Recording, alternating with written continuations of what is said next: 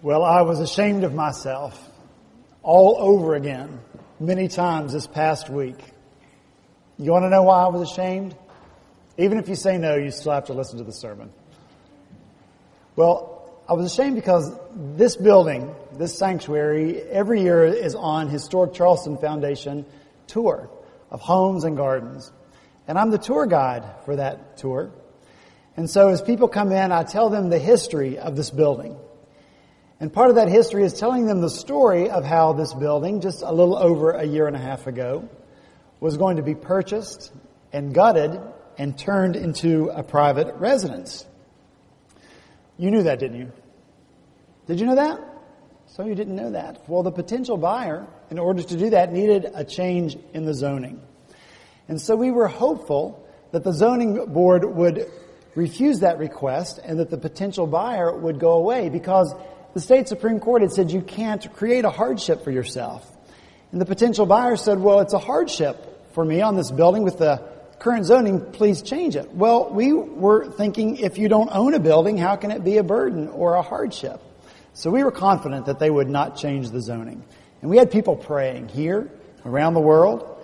As we went to the zoning board meeting, a group stayed right here to be in prayer about it. So the end of the story is that the zoning board, after about a 2-minute deliberation, voted to allow the zoning change for that potential buyer. Now, what should the reaction have been from a meek, humble, gentle pastor, full of faith? Yeah, well, whatever you're thinking, not so much. Because I was furious. The law was on our side. How could the zoning board do this? I didn't understand what God was doing. How could God allow this to happen? And I probably should have started praying then, but you know what I did instead? Along with other people that I'm not going to now publicly implicate, we started making plans to go to the state Supreme Court. That's what we were going to do. Obviously, we are here today. This building continues to be a sanctuary, and we continue to have the opportunity to be a gospel presence here in downtown Charleston. But a year later, it became clear to us why the zoning board made the decision they made. When we had the opportunity to rent part of the building next door to raise some money to help pay the mortgage and to help do the renovations around here, they couldn't undo the zoning that they had already changed. And so when we had someone who wanted to rent, we had no battle to fight. It was all done. All we had to do was say, move on in and give us the check. And that's what happened. And so God used the this, Lord, why this, that we didn't understand, in a way that was for our good, our great good. And so I'm ashamed that I didn't trust while the this was happening. Because you know what? That's what our lives are made of. All of our lives are made of the thises that we don't understand. Why this happens. How this happens. And so who are we? Who are you? Who am I in those this moments? When they are happening, how do we react in the moment? Before we know the why or the how. If we never know the why or the how. So you and I should be humble people. We should. You and I, in our vast wisdom, believe it or not, we don't know everything. Therefore, you and I should trust the one who does. Because what we don't understand, what we don't plan, what we can't anticipate can be for our greatest good. And that's what we'll see as we come to this passage this morning, talking about the triumphal entry. If you have your Bible open to John chapter 12, I'm going to ask you to stand as we hear read together the Word of the living God. John chapter 12, beginning in verse 12. The next day, the great crowd that had come for the feast heard that Jesus was on his way to Jerusalem. So they took palm branches and went out to meet him, shouting, Hosanna! Blessed is he who comes in the name of the Lord. Blessed is the King of Israel. Jesus found a young donkey and sat upon it, as it is written, Do not be afraid, O daughter of Zion. See, your king is coming, seated on a donkey's colt. At first his disciples did not understand all this. Only after Jesus was glorified did they realize that these things had been written about him, and that they had done these things to him. Now the crowd that was with him when he called Lazarus from the tomb and raised him from the dead, continued to spread the word. Many people, because they had heard that he had given this miraculous sign, went out to meet him. So the Pharisees said to one another, "See, this is getting us nowhere. Look, how the whole world has gone after him." Now there were some Greeks among those who went up to worship at the feast. They came to Philip, who was from Bethsaida in Galilee, with a request. "Sir," they said, "we would like to see Jesus." Philip went to tell Andrew, and Andrew and Philip in turn told Jesus. Jesus replied, "The hour has come for the Son of Man to be glorified. I tell you the truth, unless a kernel of wheat falls to the ground and dies, it remains only a single seed. But if it dies, it produces many seeds. The man who loves his life will lose it, while the man who hates his life in this world will keep it for eternal life. Whoever serves me must follow me, and where I am, my servant also will be. My Father will honor the one who serves me. Now my heart is troubled. And what shall I say? Father, save me from this hour? No, it was for this very reason I came to this hour. Father, glorify your name." And then a voice came from heaven. "I have glorified it and will glorify it again." The crowd that was there and heard it said it had thundered. Others said an angel had spoken to him. Jesus said, "This voice was for your benefit, not mine. Now is the time for judgment on this world. Now the prince of this world will be driven out.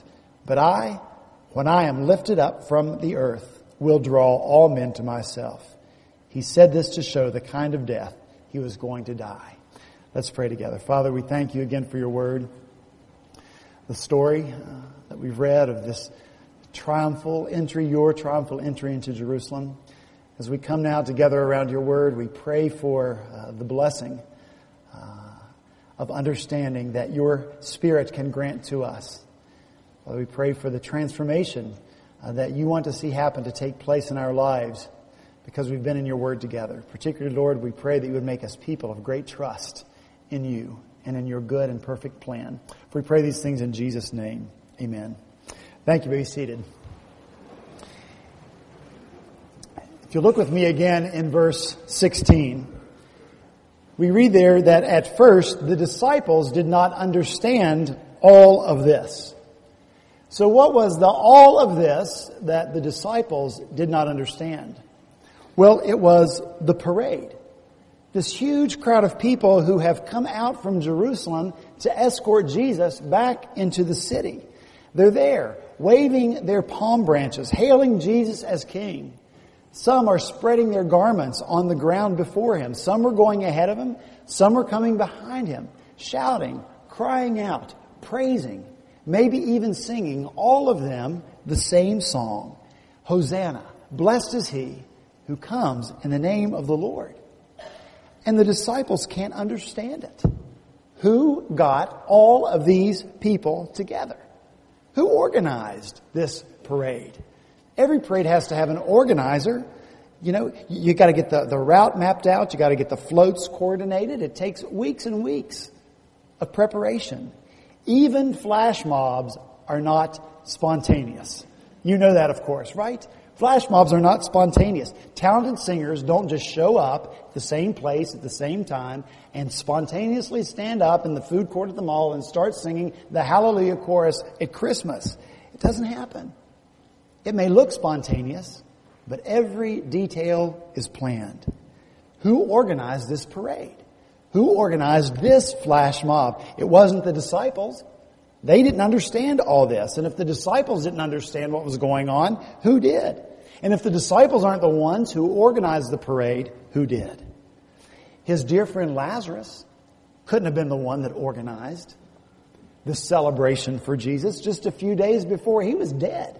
He was wrapped up, mummy style, in grave clothes, and he was lying in a tomb. It would have been hard for him to get the word out, understandably.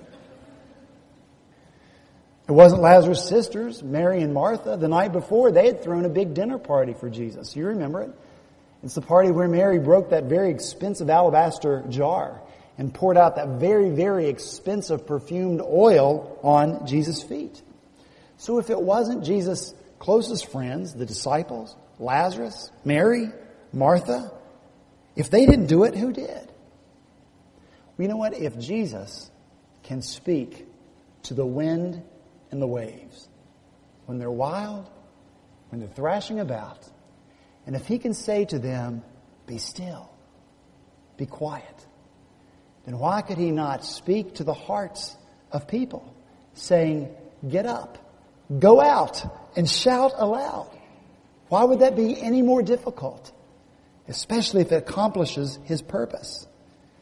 Not if it's going to lead to something really, really, really good for them. And it will. And then there is more to all this that the disciples don't understand. Why is Jesus just sitting on that donkey, receiving all of this praise? Why is He allowing people to shout out, Hosanna, save us? Why is He allowing them to say, blessed is He who comes in the name of the Lord? Why is Jesus just sitting there while they proclaim Him to be the King of Israel? They can't understand it because always in the past, their whole experience with Jesus, He's always said, shh, be quiet. Don't tell anybody who I am. A leper came to Jesus. And he said, if you are willing to cleanse me, you can make me clean.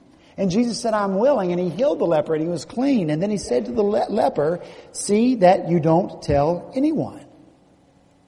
People brought a friend to Jesus who was deaf and could barely speak. And Jesus put His fingers in the man's ear. And then He touched the man's tongue. And the man could hear. And his tongue was loosed to speak. And Jesus told everyone who saw it, He commanded them not to tell anyone. Jairus had a 12-year-old daughter. She was sick. So Jairus went to get Jesus to bring him back to his house so he could heal his little girl. But on the way, the little girl died. And so when Jesus got to the home, people were weeping and wailing because the little girl was dead. And Jesus said, be quiet. Stop weeping. Stop wailing. The little girl is not dead. She only sleeps. But everybody knew that she was dead, and so they laughed at Jesus and they made fun of Him. But Jesus took that little girl's mom and dad into the room with Peter and John. And He took that little girl by the hand and He said, my child, get up. And her spirit returned at once and she stood up. And then Jesus ordered her astonished parents not to tell anyone what had happened. When the disciples, Jesus asked them, who do you say I am? Peter answered for them, you are the Christ, you are the Son of the living God. They knew who He was clearly, and Jesus strictly charged the disciples to tell no one that He was the Christ. Jesus took Peter and James and John high up on that mountain. And when He got there, He was transfigured before their eyes. His face shone like the sun, and His clothes became dazzling white. And Moses and Elijah appeared there too. What an amazing, incredible sight these disciples had seen. But on the way back down the mountain, what did Jesus tell the disciples? Don't tell anyone what you have seen. All these miraculous things happened. And always Jesus said, don't tell anyone. The disciples are the one who distributed the food to more than 5,000 people that Jesus had miraculously provided from those 5 small loaves and those 2 fish. Well, the people saw that miracle that Jesus had performed, and they were determined to make Him king. Jesus knew that they would try to make Him king by force, so what did Jesus do? He slipped away. He retreated. He took refuge in the mountain. And so it's no wonder that the disciples here on this day, they don't understand all of this. It's completely out of character for Jesus. What's this all about? They don't understand. But here's the thing. The disciples don't have to understand. The people in the parade don't have to understand because God understands. And that's what's so important. He will use what they don't understand for their good and for His glory. And we're going to see that in just a moment. But before we see that, you and I have to ask ourselves, honestly, in light of that little story I told you before, myself included, what needs to happen in our lives to make us understand or realize that we don't have to understand everything that God does? What needs to happen in our lives to make us realize that we don't have to understand everything that God does? To trust that He is a God who loves His people, a God who works everything for good for those who love Him and are called according to His purpose, even if we never know the end of the story, even if we never know why, even if we never know how. Can we still trust? Well, look at what happened next. What this event precipitated. It's in verse 19. So the Pharisees said to one another, "See, this is getting us nowhere. Look," Greek interjection, "how the whole world has gone after him!" Exclamation point. The Pharisees are upset. And so just as we had to define the this that the disciples didn't understand, now we have to figure out what the this was that was getting the Pharisees nowhere. Well, the this that was getting the Pharisees nowhere was this. There was a man once. I love telling all these stories about Jesus. He had a shriveled hand, and he was in the synagogue, and it was a Sabbath. And so the Pharisees were watching Jesus to see if he would heal this man on the Sabbath, which was against the law. And sure enough, Jesus said to the man, "Stick out your hand." And he did. And Jesus healed him. And after Jesus did that, Scripture said that the Pharisees went out and began to plot with the Herodians how they might kill Jesus. Plotting against him, that's part of the this. On another occasion, the teachers of the law and the Pharisees brought a woman to Jesus who had been caught in adultery. And they said to him, "This woman has been caught in adultery, and the law of Moses says that we must stone her. Now, Jesus, what do you say?" And it said that they were using this question as a trap in order to have a basis for accusing him, trapping him. That was part of the this that the Pharisees were doing. On another occasion, Jesus healed a man. He had been an invalid for 38 years. 38 years he had been an invalid. And Jesus went to this man and he said, "Your sins are forgiven. Get up, take up your mat, and walk." And so the man did it. Well, so here he is. He's walking. Hasn't walked for 38 years, but he's stopped by the Jews who say to him, "Why are you carrying your mat on the Sabbath? That's against the law." Forget why he's walking. And the man said, "Well, the guy that told me to get up and walk, he told me to carry my mat." "Who told you that?" "The man that healed me." They tried to get Jesus, but Scripture says that he slipped away into the crowd. And so they sought to kill him more. That was their plan. Another occasion, Jesus is teaching in the temple courts. And he cries out, "You know me, you know where I'm from. I'm not here on my own, but he who sent me is true, and you do know him. But I know him because I am from him, and he sent me." At this, they tried to seize him. But no one laid a hand on him, though they tried, because his time had not yet come. Another instance, Jesus stands in a loud voice and says, "If anyone is thirsty, let him come to me and drink. Whoever believes in me, as the Scripture has said, streams of living water will flow from him." Some wanted to seize him, but no one laid a hand on him. Another instance, Jesus proclaims, "The Father is in me, and I am in the Father." And again they tried to seize him, but Jesus escaped their grasp. Jesus told the story, the parable of the wicked vineyard workers. The vineyard owner sent 3 servants, 3 different occasions, to get some of the harvest from the vineyard. But each servant, the wicked tenants beat and sent away empty-handed. And so the owner of the vineyard decided he would send his very own son. So he sent his very own son to collect some of the fruit of the vine. But in this case, they cast the son out and they killed him. That's the story Jesus told.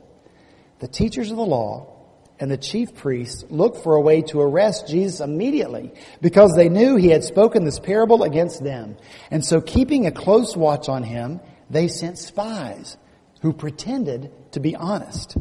They hoped to catch Jesus in something he said so that they might hand him over to the power and authority of the governor. Now this is the this that was getting them nowhere.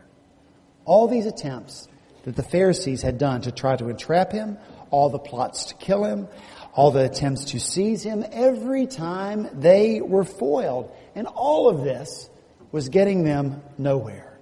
They were completely ineffective in all of their attempts. And maybe it wouldn't have been so bad for them if they'd had just a little bit of success, if they had just gotten a little somewhere. But they were not making even a little progress. And so on this day, this Palm Sunday, as they watched from the walls of the city of Jerusalem, or maybe they watched through the gate, and they saw this enormous crowd of people going out to Jesus, a crowd so big they called it the whole world. They realized that their power, their authority over the people was meaningless. Even though they ranted and raved and disapproved and threatened, still the people flocked to Jesus. And so they were full of rage, full of frustration. And you know what an encouragement it should be. This should be to you and to me. Jesus was invincible until He determined that it should be otherwise.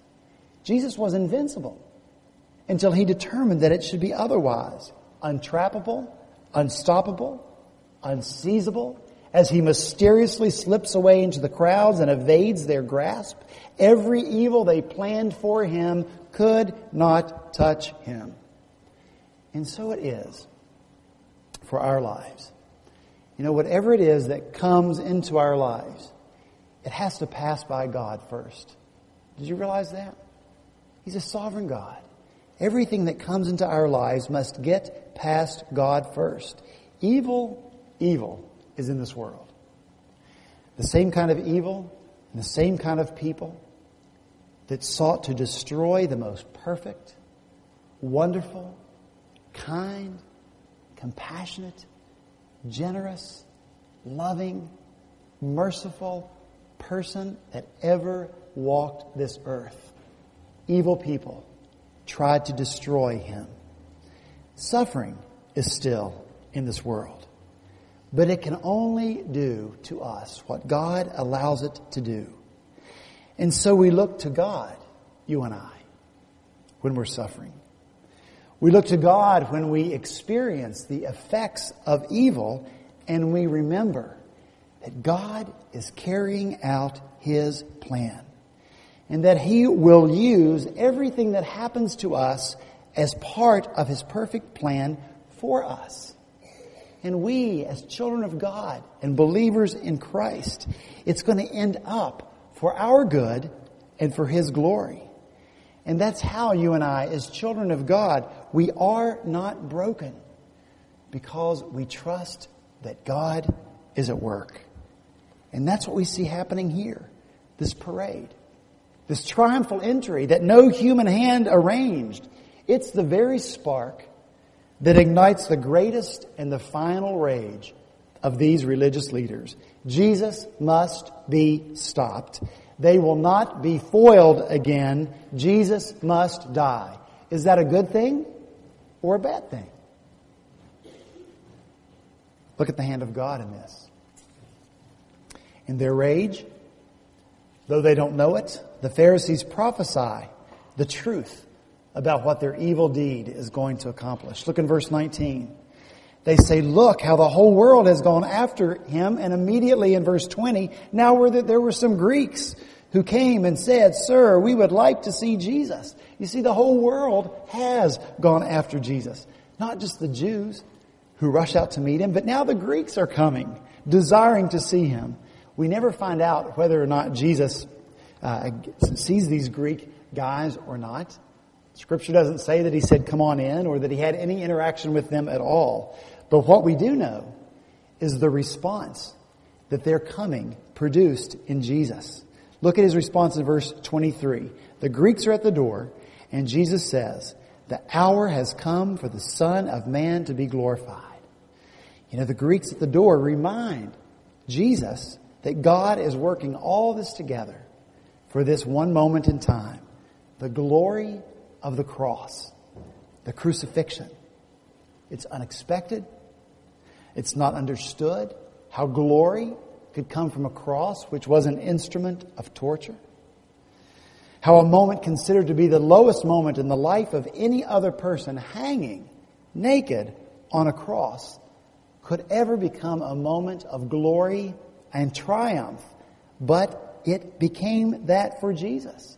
Glory and triumph because He did it. Because Jesus went through with the plan. He didn't have to. He could have called the angels to rescue him, but he didn't.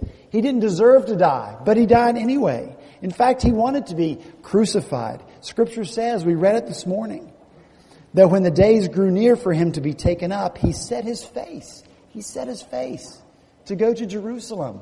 He was determined. He was determined that he would go to the cross. That's why he had come, for this hour. And so everything is working together to bring about this moment. Bringing Lazarus back from the dead. Jesus could have healed him, but he let him die so he could raise him to life. A picture of the life that he would give to thousands and thousands and thousands of people who would place their faith in him. He let Lazarus die so he could bring him back to life and infuriate the religious leaders. He received the praise, the adoration of this huge crowd of people on Palm Sunday, infuriating the religious leaders, inspiring them and compelling them to move forward with the evil plan that they plotted to do. Because the time had come. Verse 27, Jesus calls it this hour, this time. God is bringing it about. Look in verse 24. Jesus said, I tell you the truth. Unless a kernel of wheat falls to the ground and dies, it remains only a single seed. But if it dies, it produces many seeds. It bears much fruit. And so these Greeks who have come to see Jesus are just a crack in the door. The door that's going to be knocked off its hinges as a flood of people like them come and place their faith in Christ. That's why He came. That was the purpose of His life and His death. Verse 27, Jesus says, what shall I say? Father, save me from this hour? No. For this very reason and for this hour I came. And so you and I can never forget that Jesus agreed to come to earth. He wanted to come. He said, no one takes my life from me. I lay it down of my own accord. See, it doesn't really mean as much if you don't want to do something. You know, it's one thing if my children rake the yard and bag all the leaves and wash all the cars and clean the kitchen and clean their bedrooms, all because I say I'm going to take away the car and kick them out if they don't. It's much more meaningful when they look around and see the need and do something about it on their own. Well, that's what Jesus, the Son, did. He looked around and He saw our great need, and it was tremendous. And He wanted to do something about it.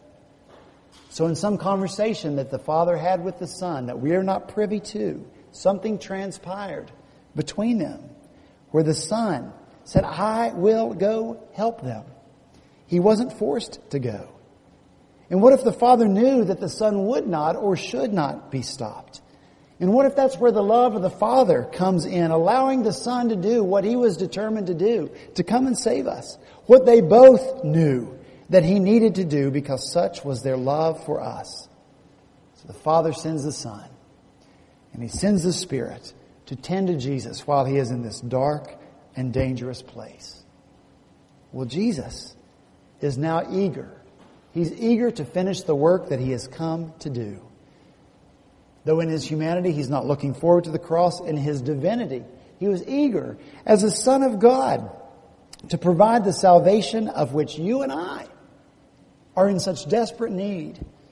Eager to see the thousands upon thousands upon thousands of Lazaruses raised to life and released from their grave clothes. Jesus is eager to get on to the cross because of the life that will come from it. Look in verse 32. Jesus says, but I, when I am lifted up from the earth, will draw all men to myself. And by this He meant the kind of death that He was to die. But I, when I am lifted up from the earth, will draw all men to myself.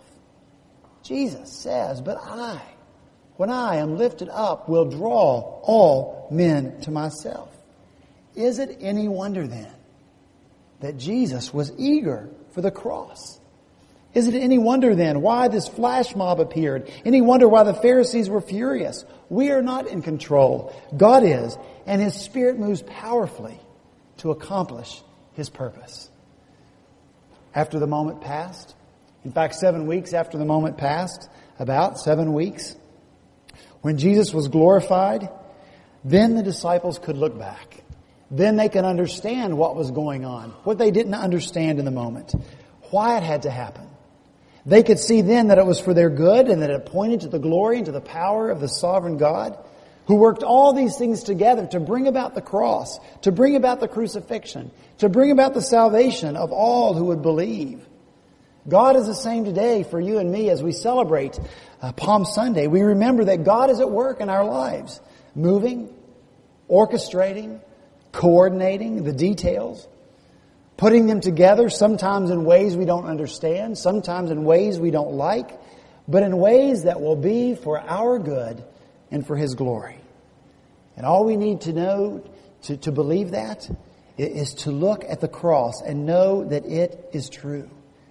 What God did to bring it about, so that Jesus could die for people like you and like me, and so that people like you and like me could have life, and so people like you and like me could entrust that life to Him. That's the power of the cross in our lives. Let's pray together. Father, we thank you again that you are a sovereign God. And that means that you reign over and are in control of all things. And that includes everything that happens in our lives. Father, I pray that you would help us be people who willingly and eagerly submit to your will. That we would be humble people, Lord, acknowledging that we don't know everything. We think we can figure it out. We think we know the reasons. We think we know what's good for us or what's best for us. But Lord, you know far better. And for those of us who love you and are called by you, the plan that you have for us is for our good and for your glory. So I pray, Lord, that we would rejoice in that we would look for your hand in it. Father, that we would be eager learners of the lessons that you have to teach us as we go through these things. Father, we do thank you that you demonstrated your love on the cross.